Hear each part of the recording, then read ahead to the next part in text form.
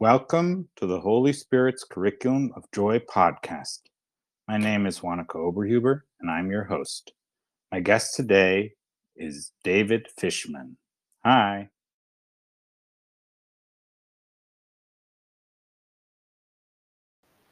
Hi, Wanako. Thank you so much for having me here and inviting me. I truly appreciate it. Thank you. So happy to have you here as well. And I would like to start with the question I like to ask almost all of my guests is how did you come to see the world the way you do today? Well, A Course in Miracles, which got me to see the world the way I do today, I've been doing it for over 40 years, is really a mind training course to train the mind to see things differently.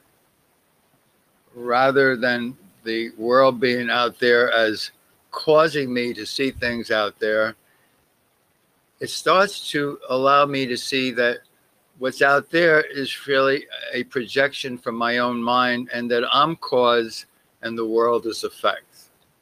Is that helpful?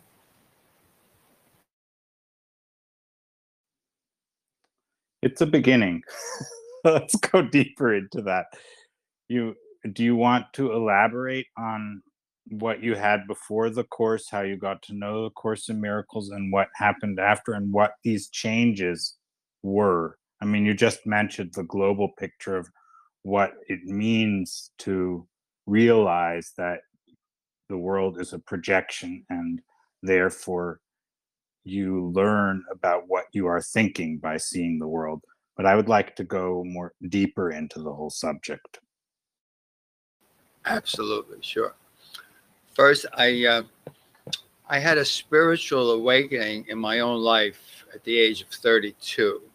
You might say everything that happened prior to 32 was another person, almost like Neo in The Matrix. And then finally, I took the red pill and I was free of the Matrix. And the spiritual awakening, which happened really taking some mescaline, which is a little mind altering, but happened after I hadn't slept for 24 hours. Now, they hold marathon encounters after a person hasn't slept for 24 hours because their defenses are way down. So instead of seeing out there, I looked within and I spent a couple of hours of crying, which I call orgasmic crying because it was nonstop. I was looking at my own life. And at the end of that couple of hours, I saw myself in a garden.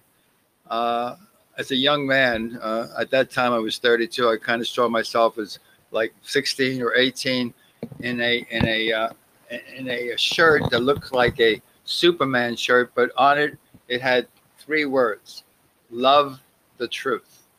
Love the truth.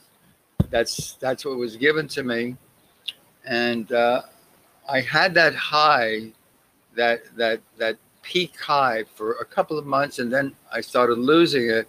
I tried to see if anyone else ever had that.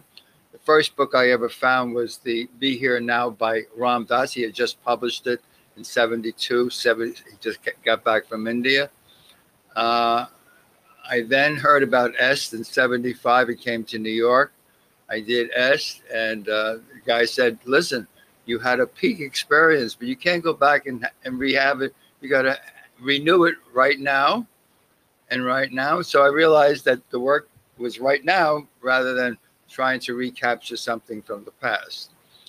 I did a lot of graduate work at EST. I didn't just do the training. I became a guest seminar leader, which later became the ability to really teach the Course in Miracles in a way that was very helpful to others.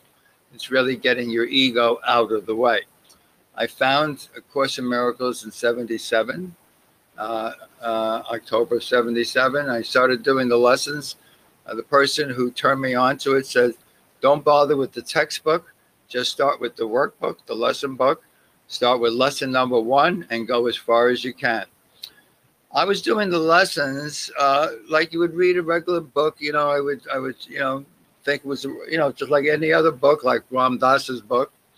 And then I came to lesson 180 or 189, which happens to be tomorrow's review of lesson 189, which says, I feel the love of God within me now. There's a very famous paragraph in that lesson, paragraph 7. It says, how do you feel the love of God within you in a world that looks like this? And then he gives you in paragraph 7 exactly how to do it. He says, simply do this. Be still. So I'm not stilling the mind. Do not take with you one thought of what you are or what God is. Nothing that you ever learned from anything in this world. Nothing that you ever thought was true or good or right or anything you were ashamed of. Hold on to nothing. And then he says, forget this world, forget this course, and come with holy empty arms unto your God. If he just said, forget this world, I probably wouldn't have thought twice of it. But he said, forget this course. And I knew enough about how the ego operates that no self-respecting ego would ever tell you after giving you 1,300 pages, stop it. You can't use this course to go home. You've got to let go of even this course. So I realized this course came from beyond this world because no ego could have written those words. I got a whole new respect for the course.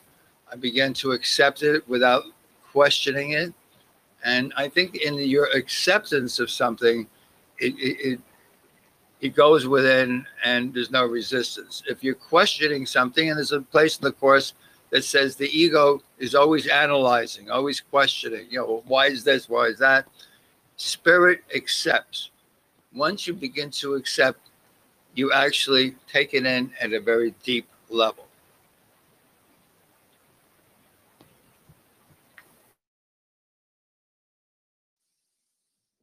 Yeah, that's quite fascinating.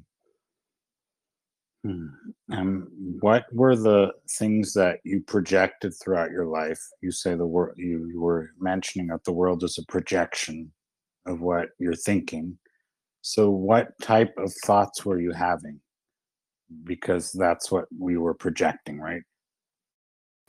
Well, I was having the normal thoughts that everybody who comes to this world in a body, and everyone that I know comes in a body, sees others out there in bodies and has a knee-jerk reaction. I still have the same knee-jerk reaction when something goes wrong, to find somebody who is to blame, who's going to be accountable and be the one that did this to me, making me the one that's at the effect, and the people out there are the cause.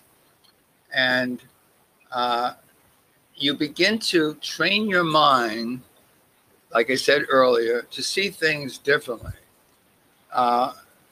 Responsibility for sight, which you find in chapter 21, section 2, says, everything that seems to happen to me,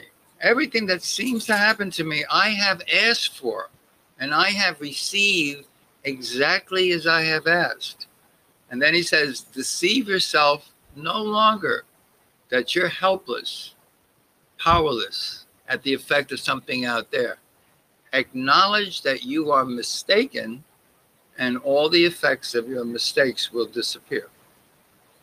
And that's I have a thing called the 12 core themes of A Course in Miracles, because after about doing the course for 27 years, I actually heard a voice say to me, Dove, close the book already. You can't find yourself in a book. God doesn't publish books, words, concepts, symbols. Close the book. And I realized it was time for me to develop trust in my higher self, which is the Holy Spirit, which is the title of your podcast. And that's what the course is really about, being willing to ask to see a new teacher, not the one that's always talking to you in your head, which we know is the ego. And the ego always comes from a fearful frame of reference, always saying, if you don't do this, then this is going to happen. And And that person should pay. They should be punished. They're guilty. Don't let them get away with it. You got to get even. So as long as you're listening to that teacher, you're basically in a world of fear. And as the Course in Miracles says, there's only two emotions. One is real, one is love, and the other is unreal, and that is fear.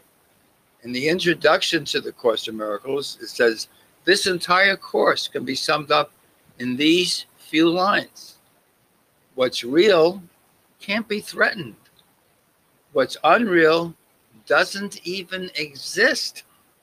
Herein lies the peace of God. And he says this is the whole course. You can do the entire course, and when you get back and you realize that that really is the whole course, but the ego says, no, that can't be the whole course. He said, well, why is it 1,300 pages? I got to keep reading. I got to keep going. I got to keep looking. I got to keep searching. So the ego's mantra is keep searching, keep seeking, keep looking, but do not find. Always wants to keep you in time. It's always going to happen in the future. Nothing ever happens in the holy instant of now.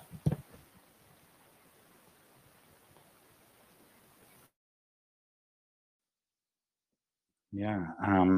This puts up the topic I was mentioning before we started recording, the ethics, because when you say nothing actually is threatened and nothing actually that is going on in the world is actually real, because the world is a projection of ego thoughts, because the heaven is not what we see every day, right? So how do you come to an ethical stance from that? Because you could use it to say, okay, I can do whatever I want because there are no consequences. What do you say to people who think that that is how to use the message of A Course in Miracles? Because I believe that doesn't make sense, but I want to see your take on that. Yeah, that's an excellent question, and I want you to know, during my 40 years of doing the course, that thought did come up. I mean, basically, you can become a sociopath and do anything that you want without any feelings of guilt. I mean, basically, the course is about removing guilt from the mind. The truth is, what is real, the first line, that which is real can't be threatened. What's real is the love. The love is really the peace of God. In other words, on top of all the things that basically we learn and we put on top. Oh, I just learned this. I know who the good guys are. I know who the bad guys are. I know what to do when I see a gun. I know. So whenever you're hearing those kind of things, is something that I learned in this world, which the world is actually the ego's idea of God's world. God has nothing to do with this world. The ego literally made a world of differences. Now that's the big word that we're going to be maybe talking about today. Heaven is simply an awareness of perfect oneness. It says that's what it says in the Course of Miracles. Whereas this world has nothing to do with oneness, has nothing to do with awareness. It's me over here, you over there. So it's a survival of the fittest. Charles Darwin was right. It is survival of the fittest. But as you begin to remove the layers, the many layers that we have piled on top of the truth, which is underneath it, the truth being the peace of God, which passes all understanding, the love of God, which is always here. It's our true nature is love. So the idea, what would happen if a guy went berserk and started saying, well, I'll just do anything I want, actually cannot happen except if you're listening to the ego. If a person is listening to the ego, they're not doing the course.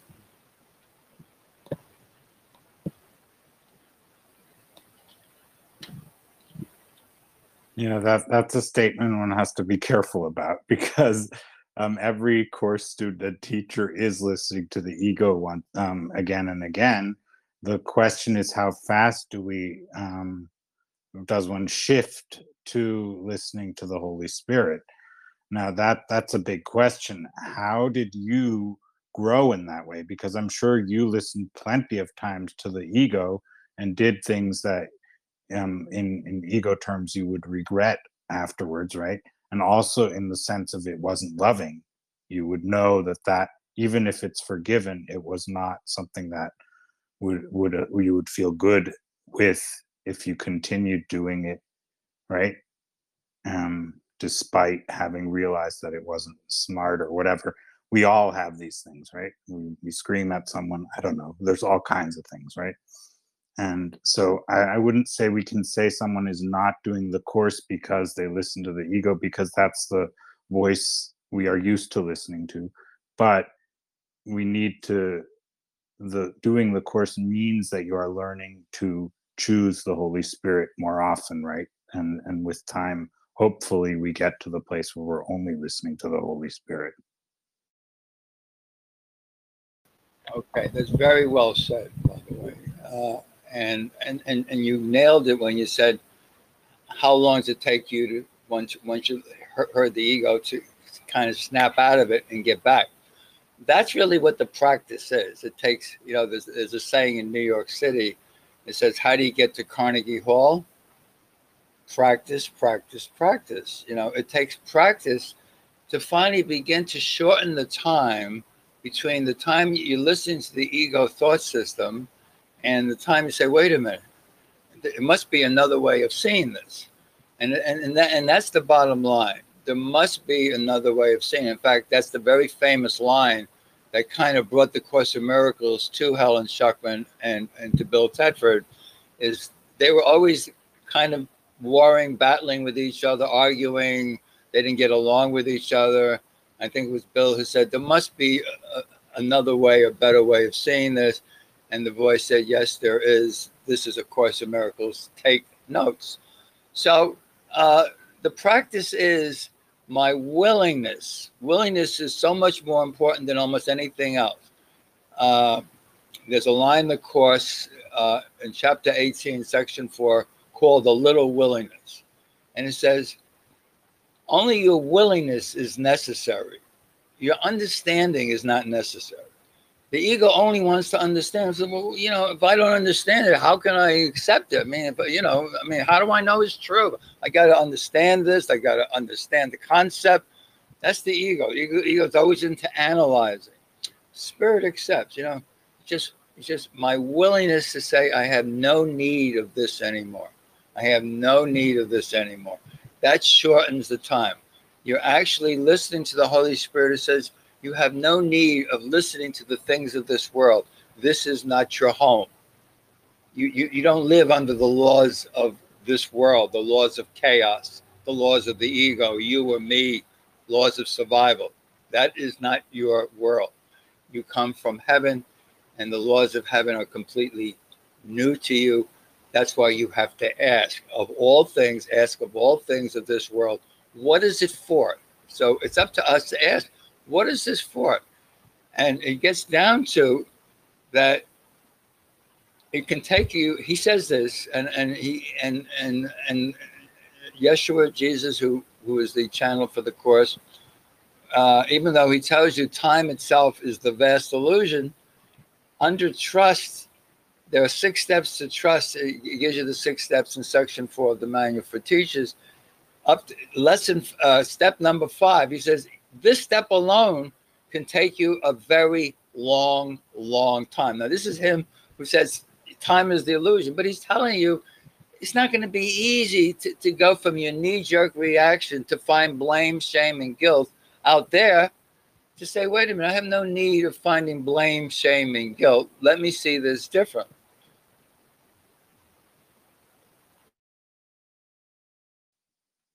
Yeah, and the whole ethics of it is,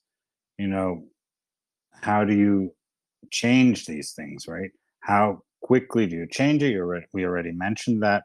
What what what does it look like in the world when you've changed your mind, right? Because people like to see effects. You also spoke about understanding. I would like to know, what is, not that I don't have thoughts of my own, but what is the difference between this accepting and and accepting in the sense of being blind about it, right? Without discernment, meaning that you can become a fanatic for something or whatever else, right? There must be a difference between the acceptance that A Course in Miracles speaks of. You mentioned a little bit about it because of the sense of love and peace and joy that come with it. But maybe we want to go a little deeper into that. That's a very fair and honest appraisal of what you have to do anyway. Uh, there was a meme that came around in the last week or so. I think it kind of maybe came from Buddhism. I'm not really sure. It said something like, "Oh yes, we're educated enough. We're very educated to begin to believe in the things of this world, but we're not educated enough to inquire and question the things of this world," which is basically something that you're saying. And the Course really says the same thing, but who are you questioning? Are you questioning the thing in your mind? Are you the questioner? Or are you going to the Holy Spirit and asking for the guidance? Say, I did as my mantra lesson after I had done 27 years of reading the Course and believing everything exactly. And then I heard that voice say, "Hey, Dove, close the book already. You can't find yourself in concepts and words, symbols." And I realized it's time to move to a different place. And at that time, actually, I just want to mention that I came out with a thing called the 12 Core Themes of A Course in Miracles, which is available if anyone wants it. They just send me an email. Maybe you make the email available. It's at ACIM gather, the number 7 at gmail.com. Put 12 up in the subject line, and I'll send you the 12 core themes. Because basically, in the 1,300 pages, I realized there's a pattern. He is saying the same thing just about in every lesson. He says it obviously slightly different, using different words, but it has the same underlying meanings.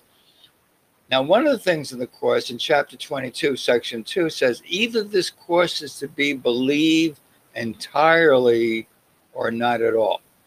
So in a way, I realized this is not and a lot of people do this. They go through the Course and they cherry pick. Oh, I like this, but this I don't understand. So, I'll just put this aside. Let me go down the spiritual buffet line and find something like over in Buddhism or Hinduism that might answer this for me. No, actually, everything is given to you in A Course in Miracles. Given to you for sure in A Course in Miracles. But you have to be willing to look at the whole picture of A Course in Miracles. The whole picture. As it happened, I was born on the 132nd day of the year, which happens to be May 12th. And on May 12th, the lesson for May 12th is lesson 132, which is, I loose the world from all that I thought it was. That's the name of the lesson. I loose the world from all that I thought it was. And in paragraph 6, it literally says, there is no world, exclamation mark. It says, this is the central theme this Course teaches. This is the central theme this Course teaches. Some learn it on their deathbed. Some learn it now. Some don't learn it. They have to come back and do this all over again. But as long as you think the world is real, you're going to keep looking in the world for answers. The final lesson in part 1 of the workbook, lesson 200, says there is no peace but the peace of God. And it says if you keep looking in the world for the peace of God, you're going to be bitterly disappointed because it's not here. You can't find it in a world of differences, a world of separation. And separation is the only thing that needs to be corrected. The belief in separation is you're over there, I'm over here, Michael and Julie and Elena are over there, and people may be listening later on a podcast, and everyone seems to be separate and different. But in truth, there is no separation, there is no differences. We are one, which is really how I got the name of my book. It's called Into Oneness.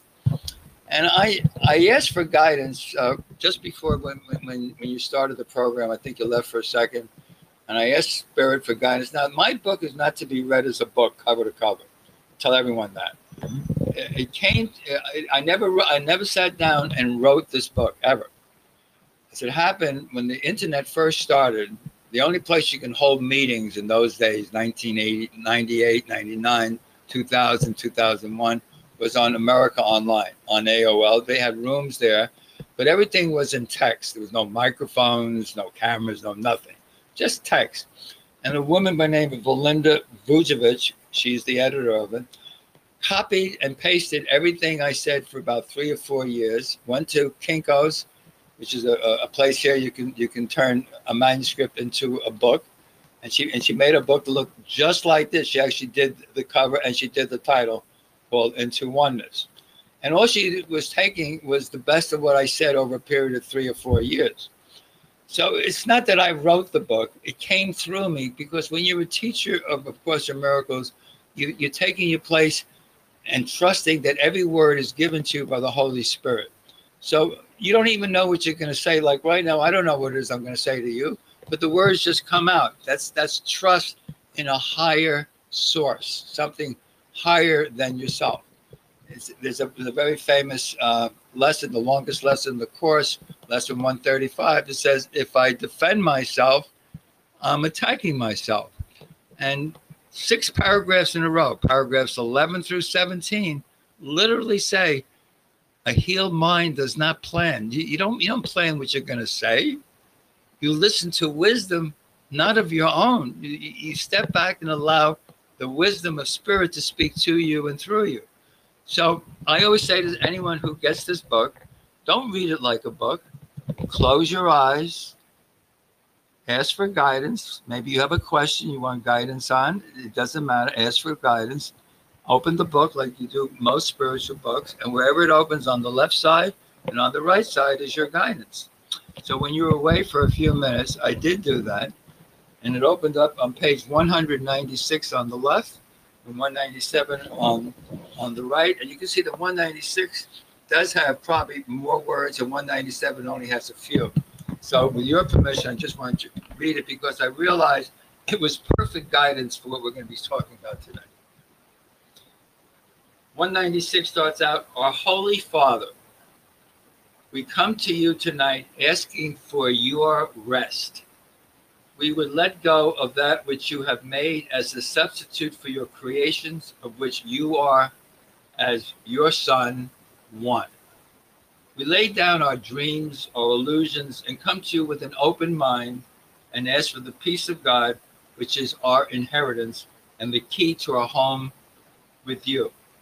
We give thanks and gratitude for the Holy Spirit who is with us and who guides us here tonight. For this we say together, Amen. So that was obviously an opening prayer I did as we entered into a meeting, and that's something that she selected. On the next page, 197, very few words, and this is what it says. Only our decision to say, I don't need to do this anymore, or I don't need to do that again, will end the chains of effect, effect, effect. So as long as I'm in this world and I'm listening to a thought system that says, you got to do this, you got to do that, you better plan, you better have goals. The goals are very important, because if you don't have goals, you're going to go the wrong way, you take the wrong path. So that's the ego's teaching of us what to do. So the end of this is say, I have no need of listening to this anymore. In fact, my teacher, who was Ken Wapnick, his favorite lesson in the Course was lesson number 5. And lesson number 5 says, I am never upset for the reason I think. The key word is never. So in this world, you think you're upset for a lot of things. Somebody betrays you, somebody cursed you, somebody hung up on you, somebody blocked you, somebody disrespected you, and it upsets you. You're hurt. No, that's not why you're hurt. You're hurt because you're listening to a voice telling you to be hurt, to be angry, to be afraid that people don't like you. So you're listening to this voice. So you can be sure that all my upsets come from listening to a voice that has no idea who the Son of God is, and is telling you, hey, listen, even God doesn't love you. Even God is blocking. Your own Father doesn't love you. That's why all these things are happening to you. That's why you're having accidents. Always telling you that you better do this, you better do that. If you don't do this, you better do that. So you begin to realize that there's two different thought systems. One is the ego's thought system, and one is spirit's. Spirit doesn't see anything that the ego sees. Nowhere do the two systems touch. Spirit sees you as the light, as the Son of God, sees you as perfect, sees you as whole, sees you as complete, doesn't think you have to do anything. In fact, I need do nothing happens to be chapter 18, section 7, right after the little wilderness in 18, section 4. It says, these 4 words will save you 100 years, a century of contemplating and trying to figure out what to do. I need do nothing. Because if there is no world, like lesson 132 says, what am I going to do? To make the world real by doing something? My willingness to step back and watch the movie has no effect on me. It's an outside picture of an inner condition. It's called projection makes perception. The world I see is nothing more than an outside picture of my own thoughts. Now, if my own thoughts are kind of going the way the ego wants me to go, you better watch out. You better be afraid. You better defend yourself. If you don't sue this guy and get your money back, you're going to lose. They're going to take away your home. And so it's always about doing something. In the Course, it says your being and your having are the same. Being and having are the same. There's no doing in being. You are the Holy Son of God. By the way, that being and having also comes from Werner Erhard's Est a long time ago. There's no doing in being. Being and having are the same. So you already have the peace of God. You don't have to do anything to get the peace of God. You are the peace of God. And I hope that that's helpful, because that goes a long way in watching how your mind is looking at things. I think that goes to the way that A Course in Miracles explains that, because it explains everything that's going on, right? Everything that you perceive that you are made up, right, can be reinterpreted by the Holy Spirit to bring you back home. So if you listen to the Holy Spirit's interpretation, ask for its interpretation, everything that you have made, projected, and whatever words we use for it, is used to bring us back home. And it also says we are walking each other home.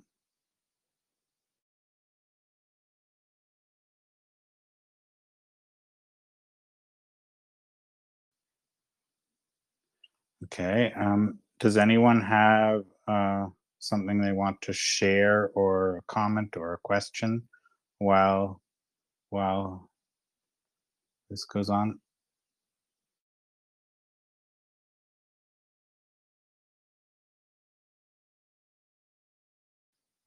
No? Ah, yes. Here we go.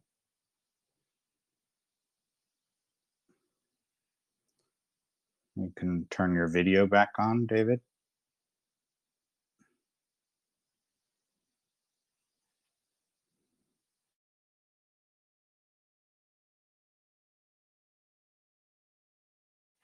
You need to unmute, otherwise we don't hear you.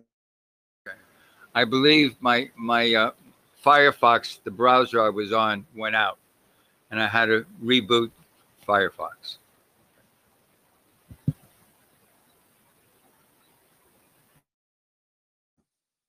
Did you hear what I said? I think you only dropped out after I had said it.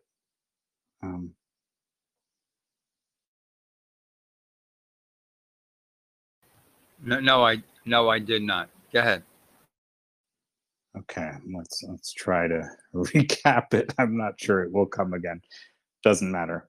People heard it. So yeah, so this idea of the world, or what we've made, being used when we ask the Holy Spirit for its interpretation to walk each other home, to come home. I wanted to go deeper into that. That's what I was speaking of. That's an excellent place to be. Because the truth of the matter, we are one. That's the truth. Remember that thing I had when I had that near-death experience, and I was, I was crying and all that. I finally found myself in a garden and said, just love the truth. People who come to A Course in Miracles are people who have decided they don't know what the truth is, but that's what they want. They want the truth, and the truth will set you free. The truth will enter your mind and correct all the mistakes in your mind if you're willing to say, I do not know what anything is for. The ego says, well, what do you mean I don't know? Hey, listen, I read this book 10 times. I know exactly what it is he's saying.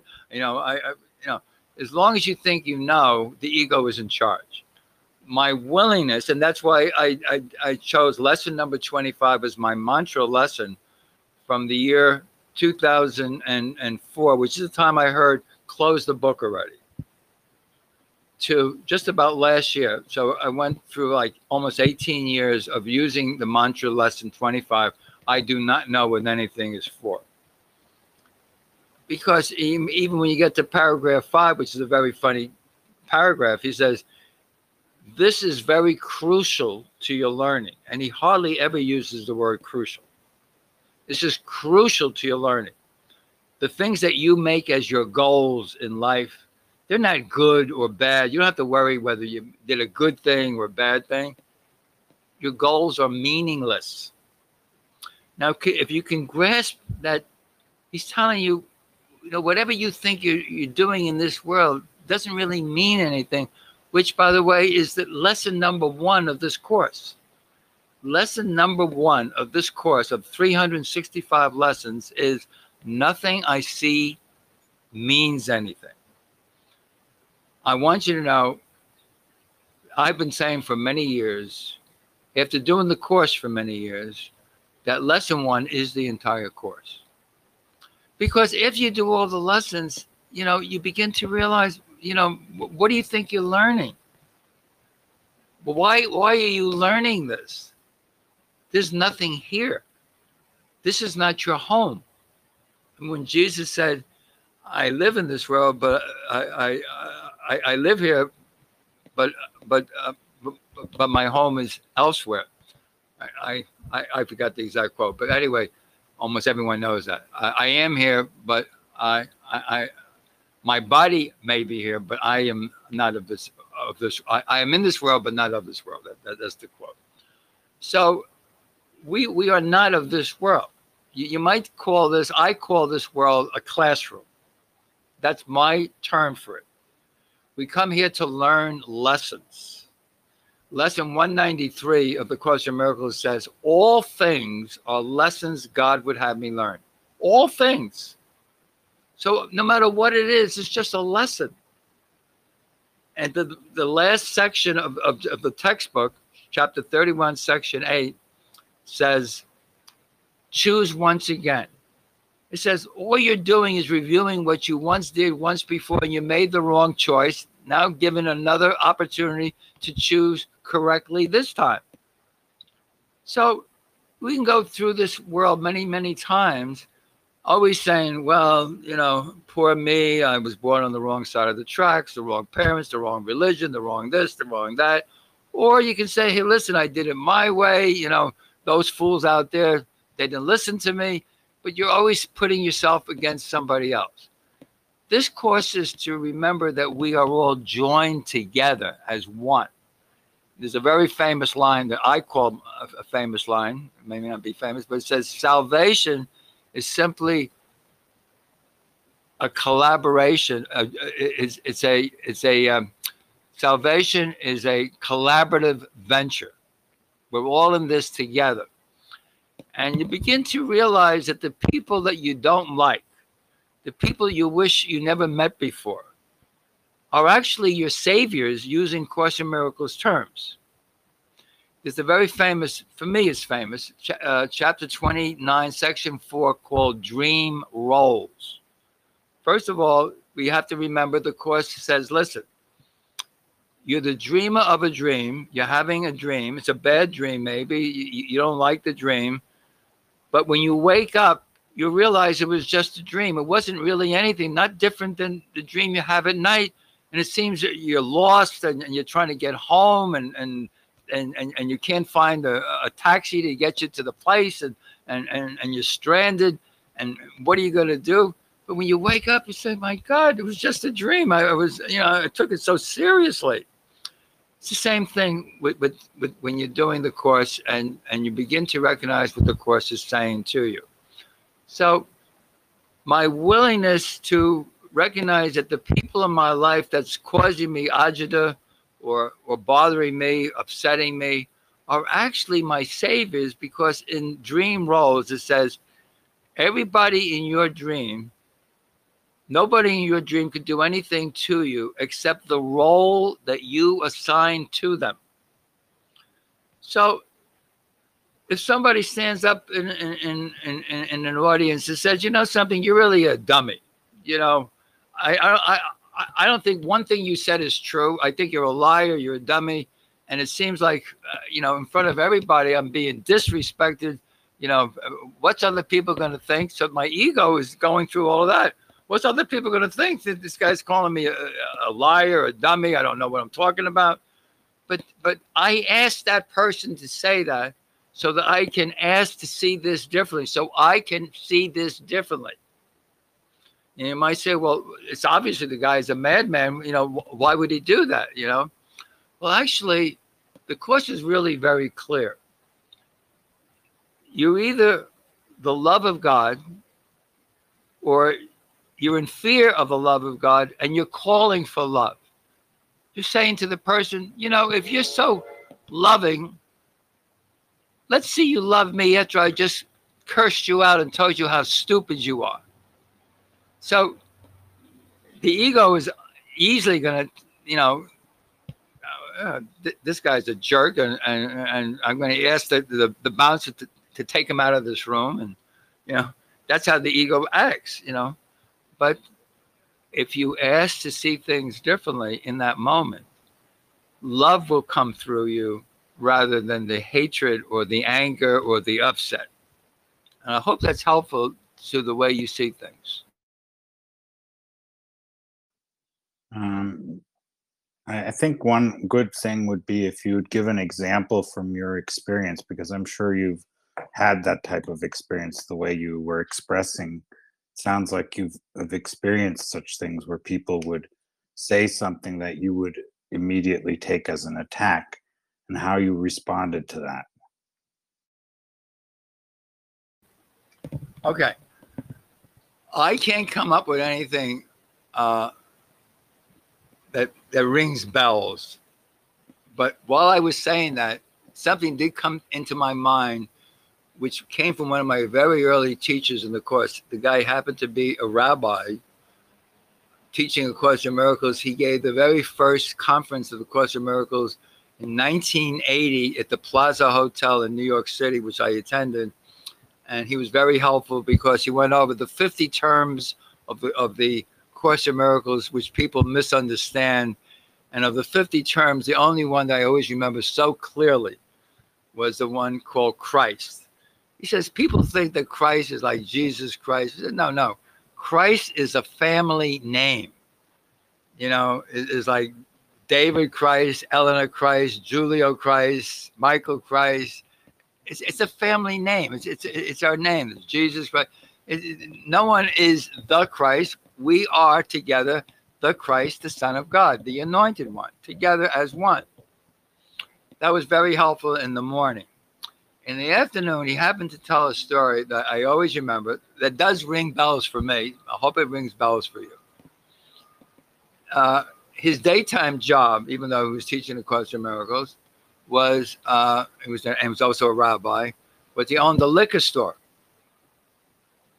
And one day, a guy came in, pulled a gun, said, "I want all the cash in your cash drawer." He said, in my mind, I knew I had a gun underneath the cash drawer, and I thought of that first.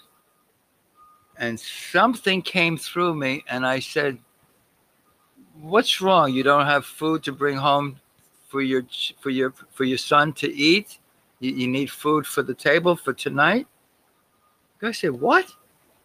Why are you saying that to me?" He says, I think I saw you walking by with your son." And the guy started crying. He says, "Yes, I need food. I need money for." He says, "Here's $100 bill. Buy food for your family, and then come back and we'll talk again." He hired the man in his store, very loyal worker, good friends. To me, that's a prime example of what we're talking about. Yeah, I think that's a really important thing to look at because these attacks do happen that we would perceive as attacks. These things happen. People will say something at a point because, like you said, we have it in ourselves, right? So we have that ego voice that we tend to listen to often, and that will appear, right, in our experience. So it's important to learn to reinterpret that, like you were describing, and find a different response than we would automatically do, as you called it, the knee-jerk reaction.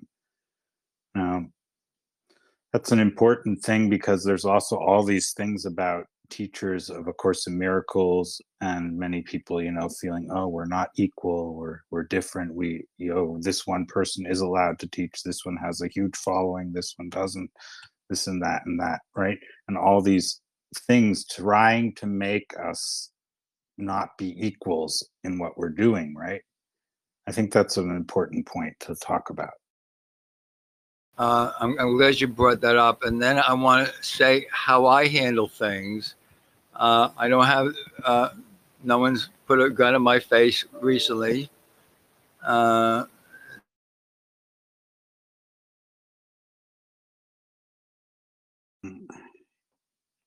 You just froze. So, anyone have a comment or a question at this point?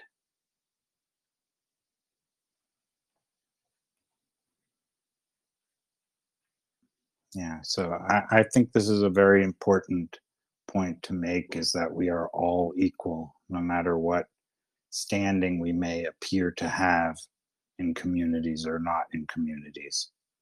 I think that's important for us to reflect on. Yeah, what do you think about that?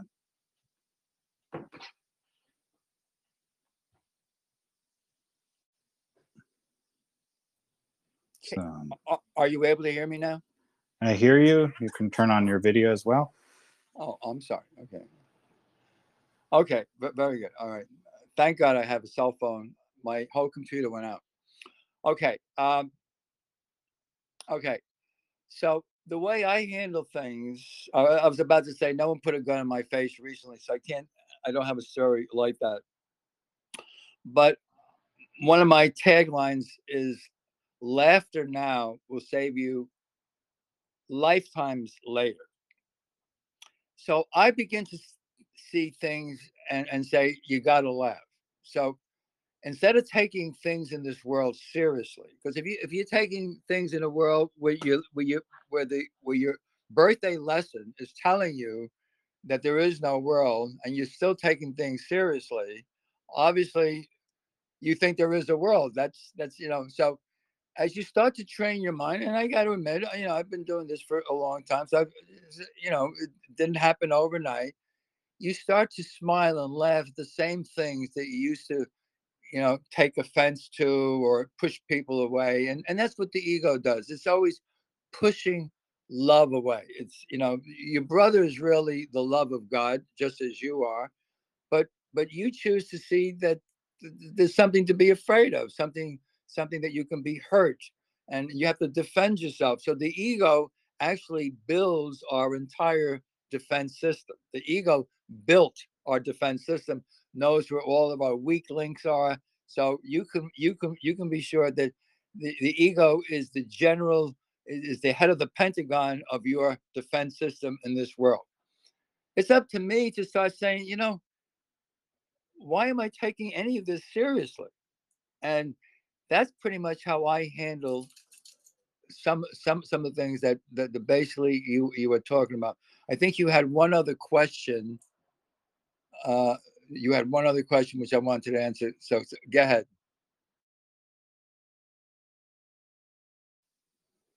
I'm not sure what it was, but maybe it will come back. Anyways, the world. I think it's not about making the world real when you take things seriously. What I think is important is that you let go of the attachment to the outcome. And because I have a whole lot of things, we've learned that conscience or having a conscience or so on has to do with guilt, right? Because feeling guilty about things will make you act differently afterwards. And of course, in Miracles is speaking a different language. It's saying you need to remember that you are innocence. That's how you will choose to act kindly and lovingly because of remembering that you are innocent and that your sibling is innocent, that everyone is.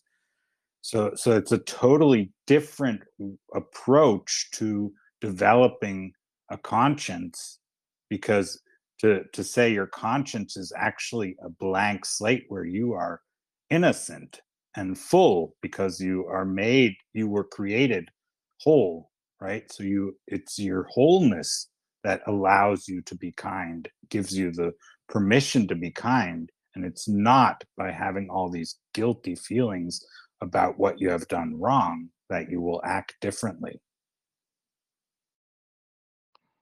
Uh, Thank you for bringing that up, because if you didn't bring it up and I didn't mention anything about guilt and forgiveness, anyone who does the Course of Miracles says, he never even mentioned what the function of being a course student is all about. So our function is forgiveness, but it's never, the ego thinks oh, well, how could I forgive this guy? He did this terrible thing to me.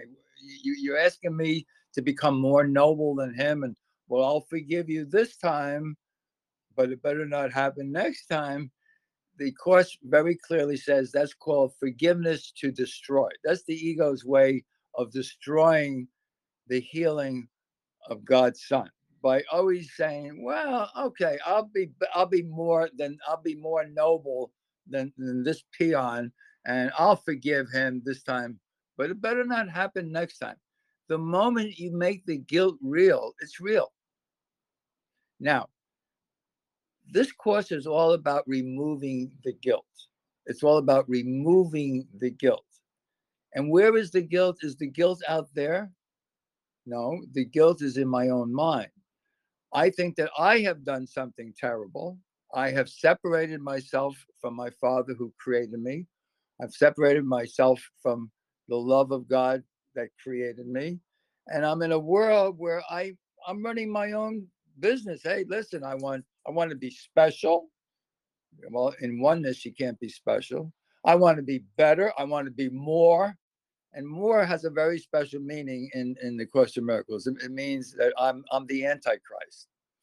That I idolize. It's really an idol. I want to be more than everybody else. Like Lucifer wanted to become special. I want to be more. I want to be better. I want to be different. So that's what this world is for. Everybody can be more. I have more college degrees. I'm better. I have a bigger bank account. I want to be special. I want people to know me. I want everyone's going to know me. That's how this world works. That's the rules of the ego thought system. As you start to learn the rules of the ego thought system, and you start to learn there's another way, you begin to realize that, first of all, you got to remove the guilt. Where is the guilt? Is the guilt outside of me? No. The guilt is my own belief that I have done something wrong. That, as a matter of fact, I'm trying to make up for it. I'm trying to show my Father that, Father, I can really, show you how wonderful you are I'm going to build the biggest church to you, the biggest monument to you. I'm going to show you. Don't worry. I'm going to use all my money. You're going to give it away to charity. I'm going to do this. Now, none of that really means anything. That's me being an ego, basically. So removing the guilt, and guilt demands punishment. I don't want to be punished. I want others, they should be punished because after all, they robbed the bank. They killed somebody. They they they deserve to be punished. And that thought comes from, well, if they're punished, I have a better chance of going to heaven. They're going to go to hell. I'm going to go to heaven. And that's pretty much how the ego operates. The ego operates under, I want them to be blamed, shamed, and guilted, and I'm innocent. I'm innocent. They should pay. Take them to court, hang them, lock her up, whatever you got to do. They should pay. So the course is about removing the guilt, and the guilt, like I said, is not out there. It's in my mind, and you go to the Holy Spirit and say, I don't want to have this thought of somebody outside of me being different anymore. So my willingness to go to the Holy Spirit, and the Holy Spirit's same alternative to the ego's way of seeing, is the Holy Spirit starts by seeing you as perfect. Holy Spirit sees you as itself, as created by the love of God, sees you as created by the love of God as perfect, and then extends this perfection to include your brother as perfect too, regardless of what you think his behavior is. Because we all have the same piece of God shining in us, which happens to be today's lesson. It's a review of lesson 188. The peace of God is shining in me now. Holy Spirit only sees the peace of God shining in you, doesn't see your behavior, doesn't see your body, sees the light, doesn't see the dark. The ego only sees the dark, only sees. So here in this course, we bring the dark into the light. So by going to the Holy Spirit, which is, I think the name of your program is to join the Holy Spirit's joy of curriculum of joy. Well, it starts by seeing you as the Holy Son of God, extends that to include your brother as the Holy Son of God. And then it says, and this is in chapter 6, section 2, which is called the Holy Spirit's alternative to projection. It says, and this inclusion, instead of excluding my brother, I'm including my brother as myself. This inclusion invites atonement automatically. Now, God's gift to us who believe that we're separate and we're suffering in a world of separation, thinking we got to earn, we got to learn, we got to do, we got to get, we got, to satisfy God, is the atonement. And I spent many years saying, I know I'm responsible. The only thing you're responsible for is to accept the atonement for yourself. That's the only thing.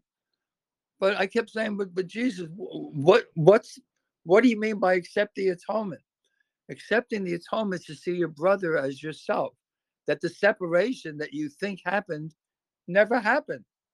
That's the atonement. That what you think happened didn't happen. That you never left the mind of God.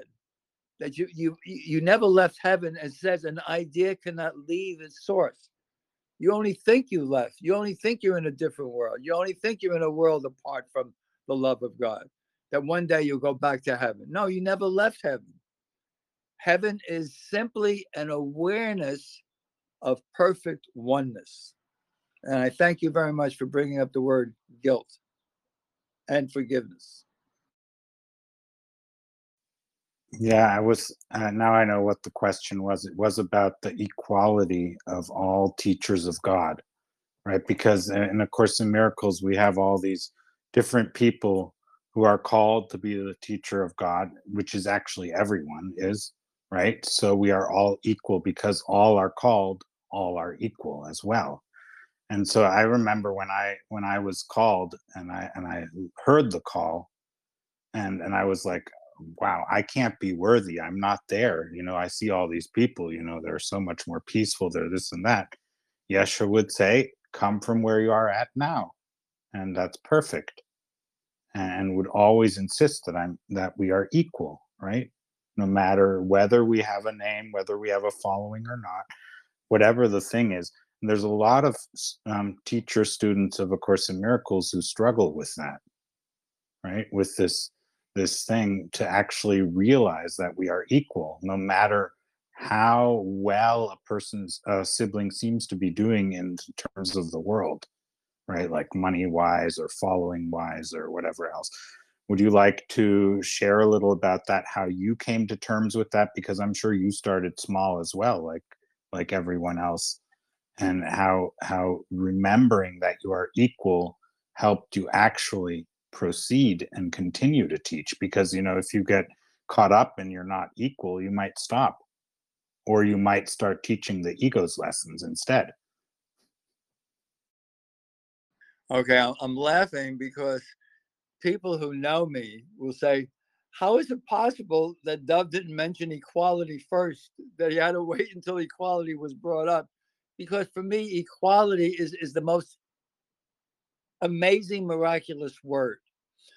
I mean, it isn't that it came to me, but there was a line in the Course. It says, listen, the key to the kingdom is peace. So the goal of this Course is peace. There's no two ways about it. To bring your mind back to the peace of God, which is what God creates. You might say that our superpower is peace, but we gladly threw it away because we came into a world where basically it says, "What do I need peace for? I'm gonna master this. I'm gonna do this. I'm gonna get this. I don't need peace.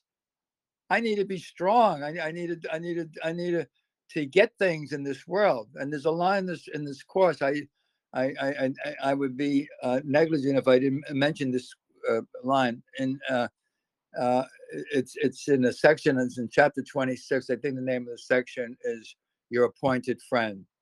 It says, anything that you strive for in this world, anything you try to get in this world, you try to achieve, you think it's important for you, will hurt you.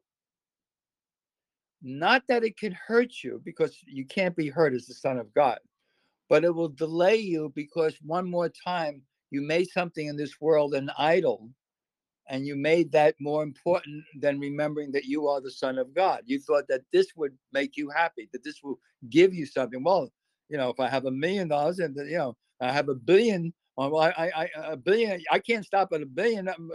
There's guys have much more than that. Nobody wants to stop. You want more. Remember, more is the Antichrist. I always need more. So when getting back to the line, it says the key to the kingdom, and the kingdom is you. The key to the kingdom is peace, but peace has one other condition, and that condition is equality. That condition is equality. So that's where I really picked up on the equality, because the peace, you practice peace by recognizing that you don't have to listen to the ego's mad screams anymore. You kind of smile and laugh and say, I don't have any need of this anymore. But you have to bring your brother along. You can't leave your brother out on the battleground and say, hey, listen, I did the Course, he didn't do the Course, so screw him, right? No, we are one and the same. So the key to the kingdom is equality. And I make a big thing out of this, by the way. People who know me know that recently I say, listen, what is of God is equality. What is of the ego is equantity. Equantity. Even I made up the word. Equantity is anything to do with numbers. Anything to do with numbers is equantity. Ego loves numbers. It said, I want more. I need more time. Everything, time itself is numbers. Everything in this world is numbers. I mean, Albert Einstein would tell you everything comes down to numbers. But he also said at the very end, he said, I didn't come to an understanding of the universe from my rational and logical number mind, to which the Nobel Prize winner at the time, who's a famous guy, uh, slipped my mind. He says, I followed this guy Einstein up to a certain point, but I don't see how he goes from here to there. He said, I didn't use my rational mind to go from here to there, my logical mind, the logic of numbers. He kept asking, what would things look like if I was traveling at the speed of light? And after asking that question over and over, the answer was given to him from wisdom, not of his own. So you have to leave the world of numbers, the world of formulas, the world of science. It was once asked of Dr. David Hawkins, and for those people who don't know David Hawkins, he was a very famous Course in Miracles teacher. He was a scientist. He actually developed the original orthomolecular psychiatry formulas, which many psychiatrists still use in their own practice. But when he heard about A Course in Miracles from another psychiatrist, Jerry Jampolsky from California, he literally gave up his practice and went out and started teaching the Course in Miracles. He also came up with what's called the levels of consciousness. And you can find it by going to Google, just looking for or go to his website. The levels of consciousness are all there. He's passed away about 6 or 7 years ago. But he was asked the question, the lowest level is shame at 20. Responsibility starts at 200. So until you reach the 200 level, you're always at the effect of the world. At the 200 level, you begin to recognize that I am the cause in the things that are happening to me. I don't have to be at the effect of the world. The 500 level is where unconditional love starts. 1000 level is the Christhood or the Son of God. The question was asked of him. I remember the question very well. Can a scientist go beyond the 499 level?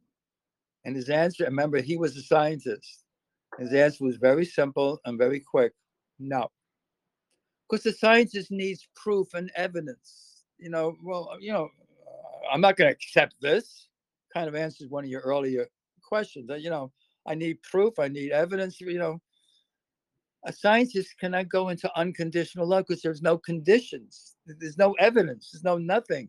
It's just your willingness to extend the love you are. So I mentioned that because it really all comes from your willingness to be what God created. And you see your brother as yourself. So it's this joining, it's this willingness to see your brother as yourself, which allows you to leave the world of fear. Fear comes when you think that there's something outside of you that's different. If something is different from you, you have reason to fear. They can hurt you. They're different from you. They want something that you have that they don't have. I have to protect myself. That's fear. But when you see your brother as yourself, the fear goes away. Remember, there's only two emotions, love and fear. But perfect love casts out fear. So when I start to remove all the layers of the ego's thought system from my mind through forgiveness and start to see my brother as myself, because he is myself, it only appears in this world of bodies that we are two, when in truth, we're really one mind. It also explains the parable, which I understand. I heard this from a woman. I can't think of her name, but she's a Christian mystic.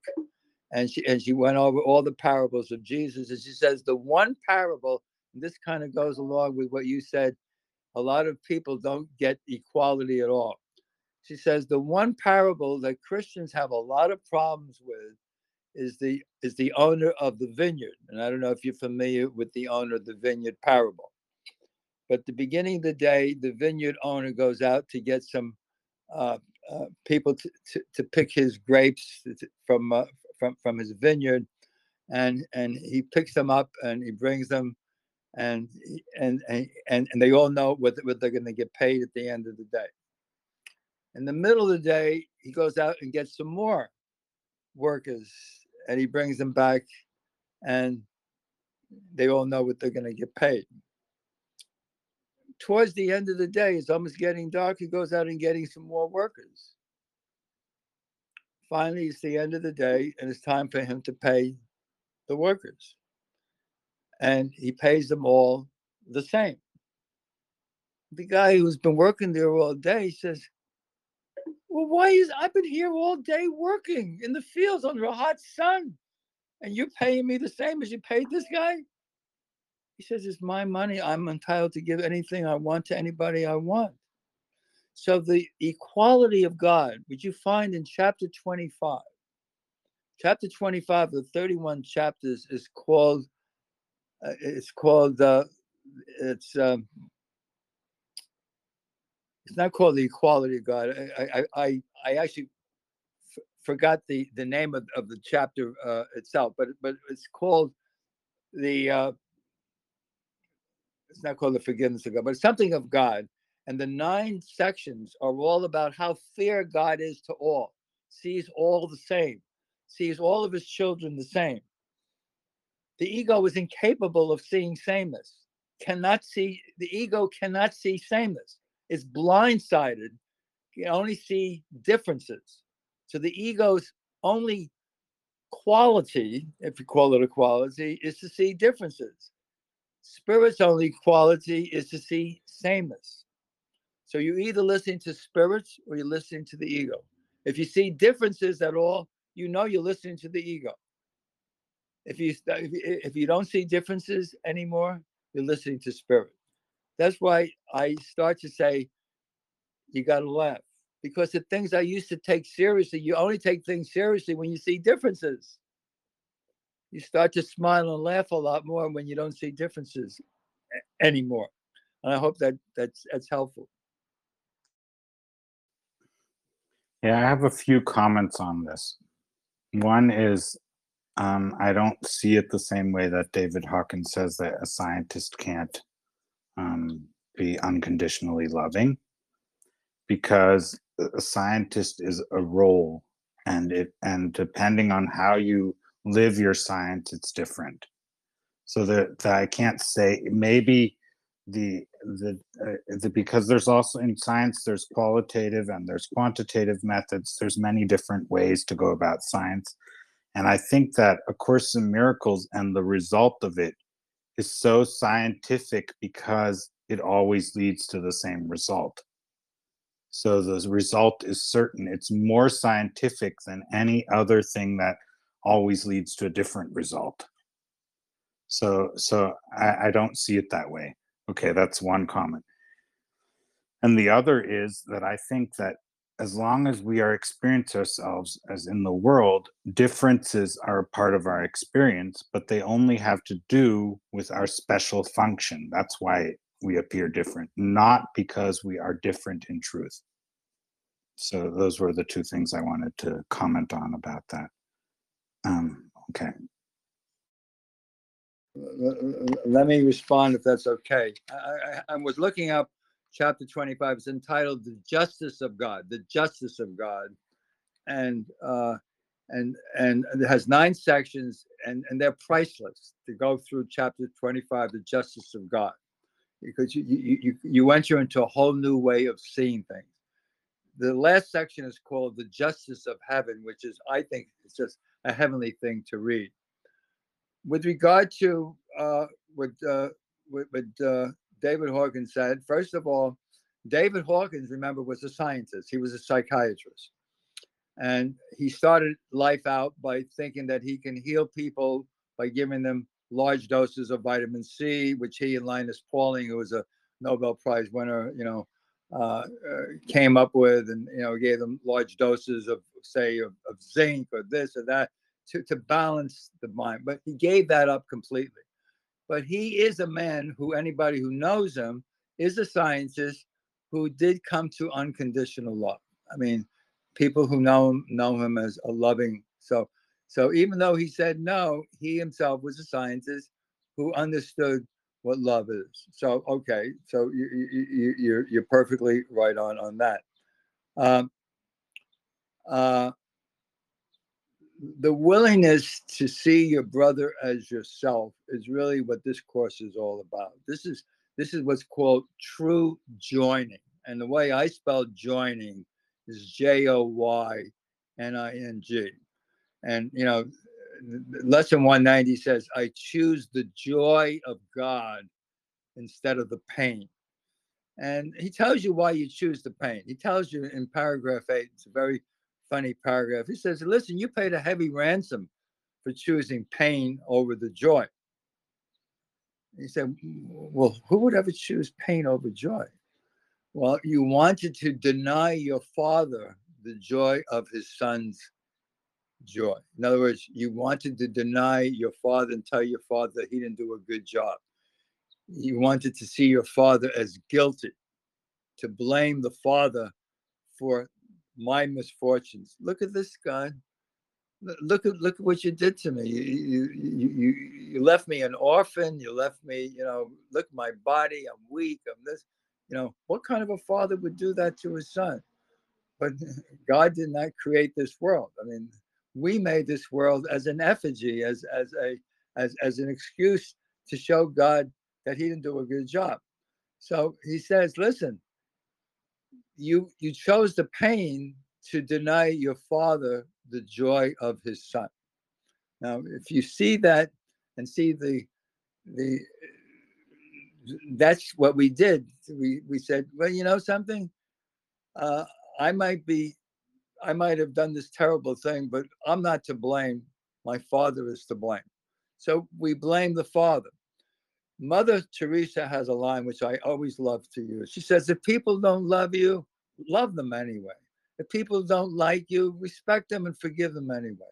Because in the end, it was never between you and them, because there is no them. It was always between you and God. So no matter what you're saying to another person, it doesn't matter what you're saying to another person. You're really saying that to God. It's just, I and the Father are one. It looks like you're saying to another person, hey, look at that. You called me a jerk. Well, you're the jerk. No matter what you're saying it to your Father who loves you, who created you out of love. And I hope that that's helpful. Yeah, it's this whole thing about seeing each other, seeing the sibling as one with you, or as whole, as complete, is this whole story. I'm not going to go into it any deeper, but the holy relationship and the special relationship. But I think we don't have time for that today. But I've mentioned it in other episodes, and we've talked about it deeply in other episodes. Anyways, for instance, the one, yeah, last week on Wednesday, we had a lady who is a holistic relationship and sex coach. So we talked about that a lot, about the special and the holy relationship. So if one can listen to that to go deeper in it. Yeah. So there's a lot to think about in what we've been talking about, and it's really, really deep stuff. And I would like to give you all the opportunity to ask David a question or comment or share something at this point before we wrap up things.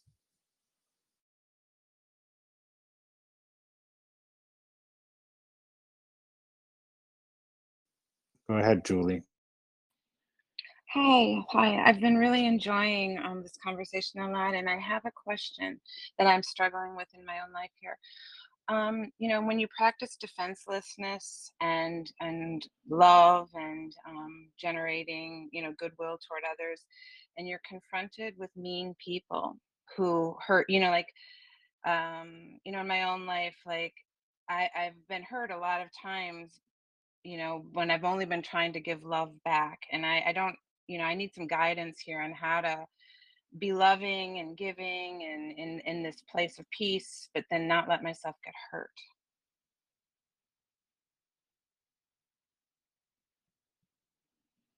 Julie, am I on? Yes. Thank you, Julie, for that question. And first of all, if you're afraid of being hurt, you know that the ego is in charge of your thought system, because the ego is always afraid of everything. So it has to defend itself. And when you defend yourself, you're attacking yourself. That's the longest lesson in the course, lesson 135. If I defend, I attack. So the ego is in charge of your defenses, and it never trusts anybody. It has to check everybody out. It doesn't, well, I can't trust you. I don't even know you, and I'm afraid of being hurt. So, so the idea of how I deal with things is I literally turn things over to the Holy Spirit. I step back and say, I do not know what this is for. I do not know what this is for. Please show me the way. So you're asking God's teacher to show you the way. God's teacher is the teacher of peace. But we're listening to the voice in our head, which is the ego's voice, telling us, well, if you don't do this, this person's going to take advantage of you. They're going to do this to you, and you're going to get hurt. Now, I do counseling, and in my counseling work, I counsel people by saying, be grateful for the triggers that are triggering you, the things that seem to be hurting you, because those triggers are revealing an underlying mistaken belief. Now, I don't know if you follow that, but if somebody has hurt you, in Course in Miracles language, in a way, they are your savior. And I mentioned that earlier. I don't know if you were here. There's a section in the Course called Dream Roles, chapter 29, section 4. And it says, in your dream, nobody can do anything to you except the role that you ask them to play in your dream. So you come here into this world to learn lessons. We think we come into this world to be happy. Well, yeah, of course, I want to be happy, but I don't want to be hurt. Well, he says, this a couple of times, one of my favorite lines. Do you want to be right, or do you want to be happy? Choose one. You can't have both. So your willingness to see that the people in your life that seem to be upsetting you, triggering you, pushing your buttons, and they may be calling you names, and all of that is true, but they are doing that to allow you to learn the lesson that you came here for. Lesson 193. All things are lessons God would have me learn. All things. Now, obviously, if someone's lovey-dovey with you, that's not one of the things you're here to learn. But if somebody is not being nice to you, is saying not nice things to you, well, that's an opportunity for you to see things differently. Remember, a miracle doesn't wake you up so you realize you're dreaming. The miracle allows you to see that you're dreaming the dream. You're the dreamer of the dream. You invited this person into your dream so you can learn something of yourself. So when you question, what is this for? And that's what I do. I take a look at the bigger picture, and we recognize that the people that are triggering us are actually our saviors by showing us an underlying thought system that is the ego's thought system of I don't want to be hurt, I got to be afraid, and if you're living in that darkness, you can't possibly see the light.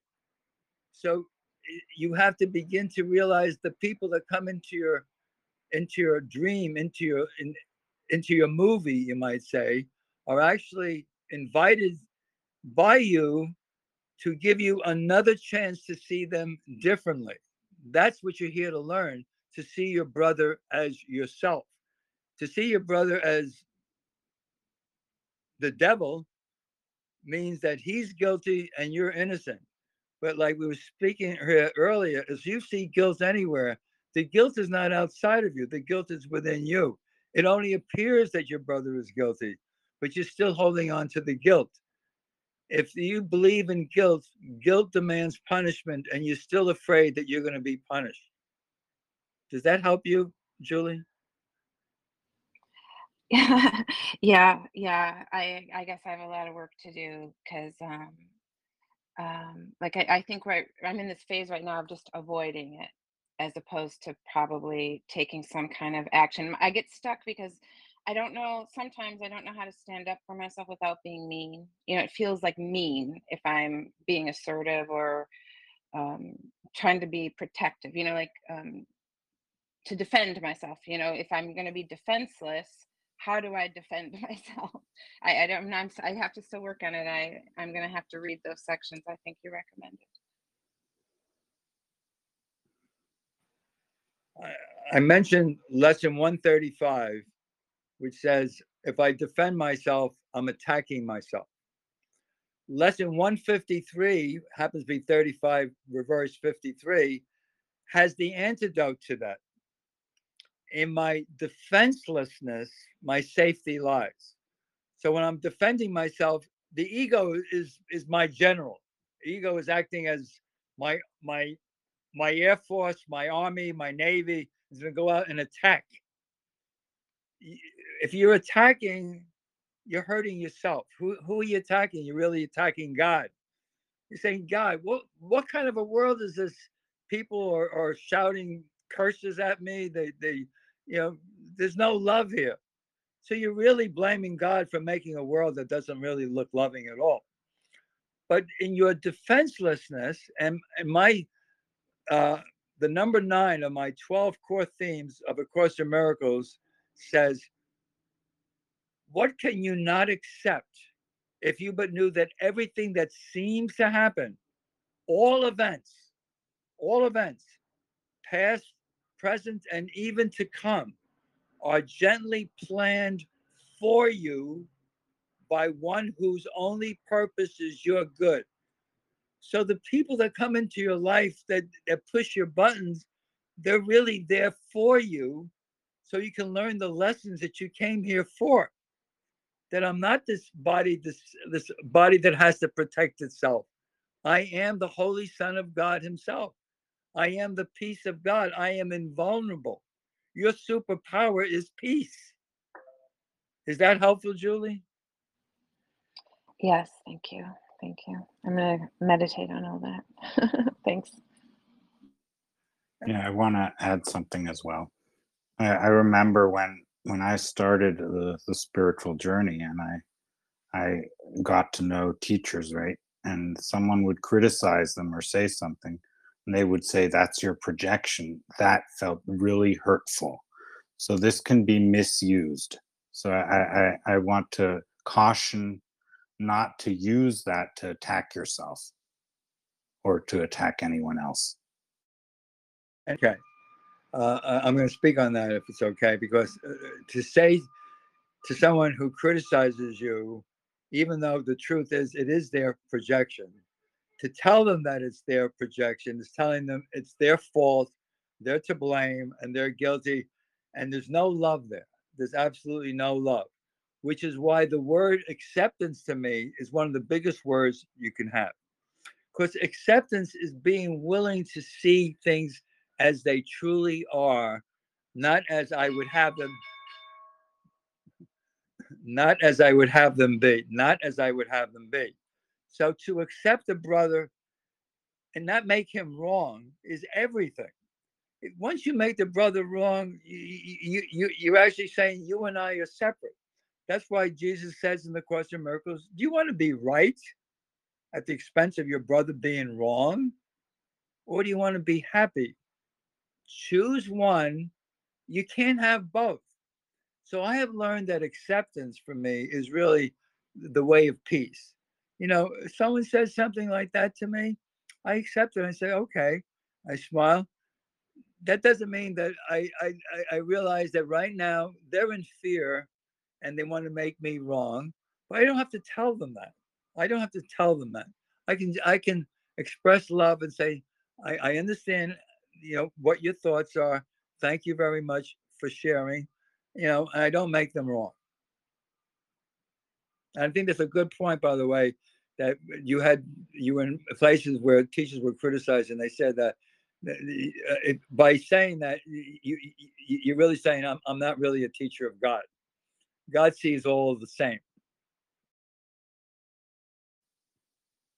Yeah, so now I think it's coming to the time to wrap things up. Are there any last comments or questions before I really wrap things up?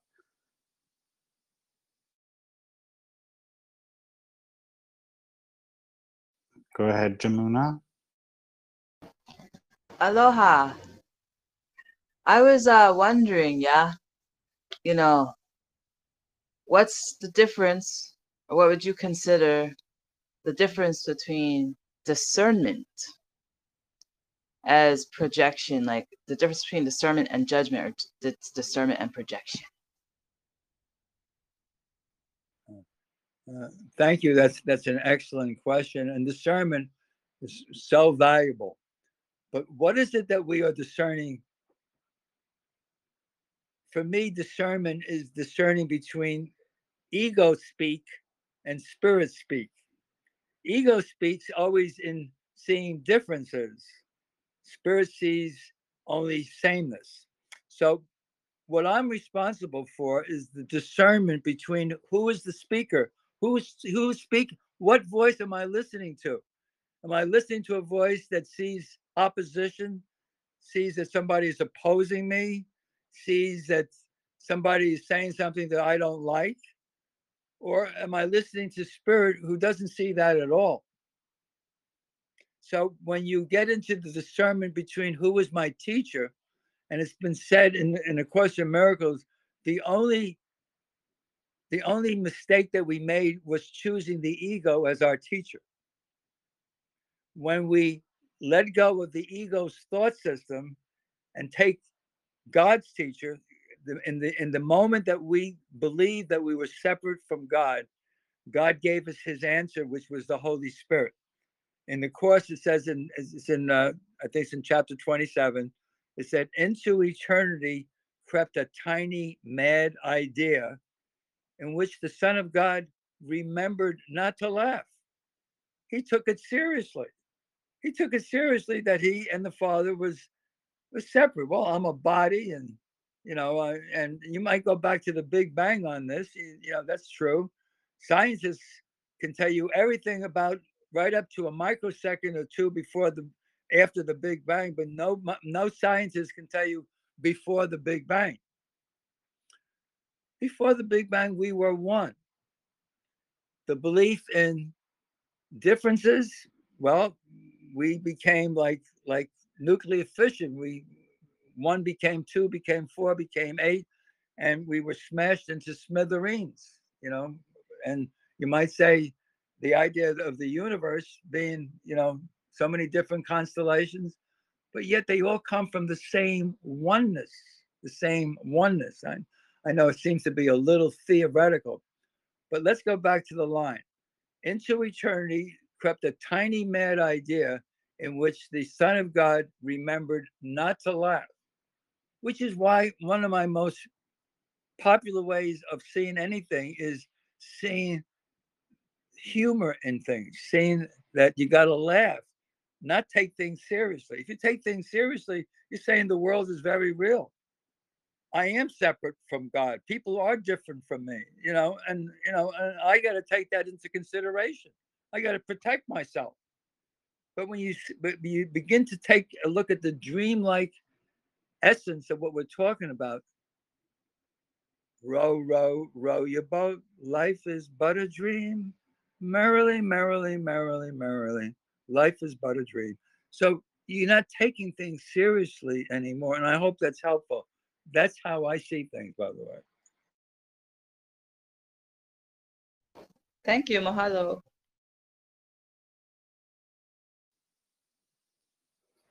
Yeah, Mahalo. so let's celebrate our unity by accepting the differences as proof of our unity, because that's how the Holy Spirit will use it. Through communication, we will join and remember our unity. Oh, there's another question. 1 second. Go ahead.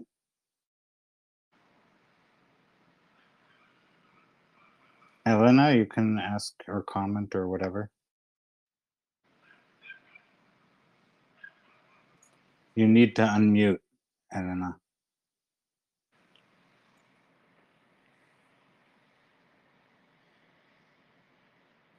Okay, perhaps it wasn't intentional. Anyways, okay Hi, then. hi. Oh, there you are.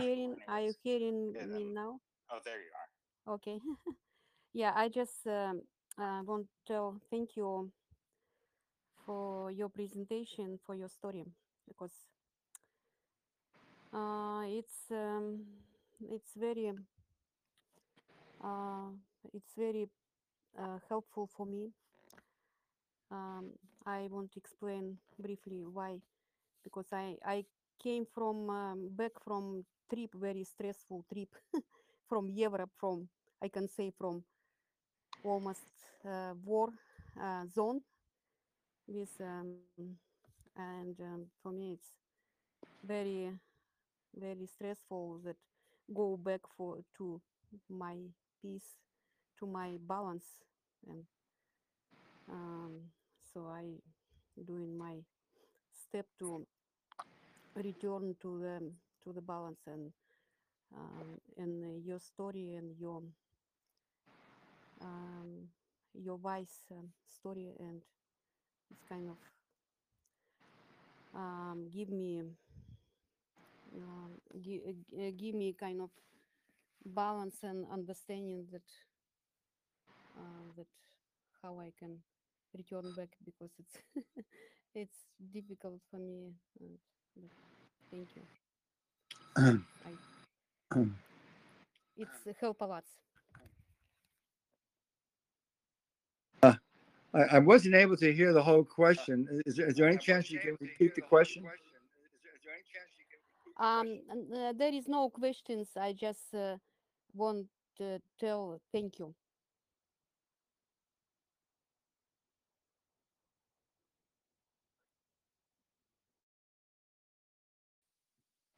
Thank Okay, you. now it's time to wrap things up. So, David or Dove, whatever you prefer, thank you so much for being here, for joining us, for joining in this walking each other home with all our perceptions of deficiency and difference and whatever we may have that keeps us feeling like we're not one. That we join in this attempt to remember our unity and our oneness and to proceed together. Thank you so much. We're going to say thank you for the opportunity to share and to be helpful. There's a place in the course that says, I'm here only to be truly helpful. I don't have to know what to say or what to do. He who sent me will give me what to say and what to do. And I trust that everything that everyone that comes here is perfect people to hear, and whatever comes through me is the perfect words to share. Thank you. Yeah, thank you. So I will put your links in the show notes. You'll give them to me so that everyone can reach you if they want to. And yeah, thank you everyone for being here, for joining us. And in whatever time you will be joining us, thank you so much. Please review the podcast, spread the word, and subscribe so that more people will find it. And once again, thank you. And till next time, bye bye. Aloha.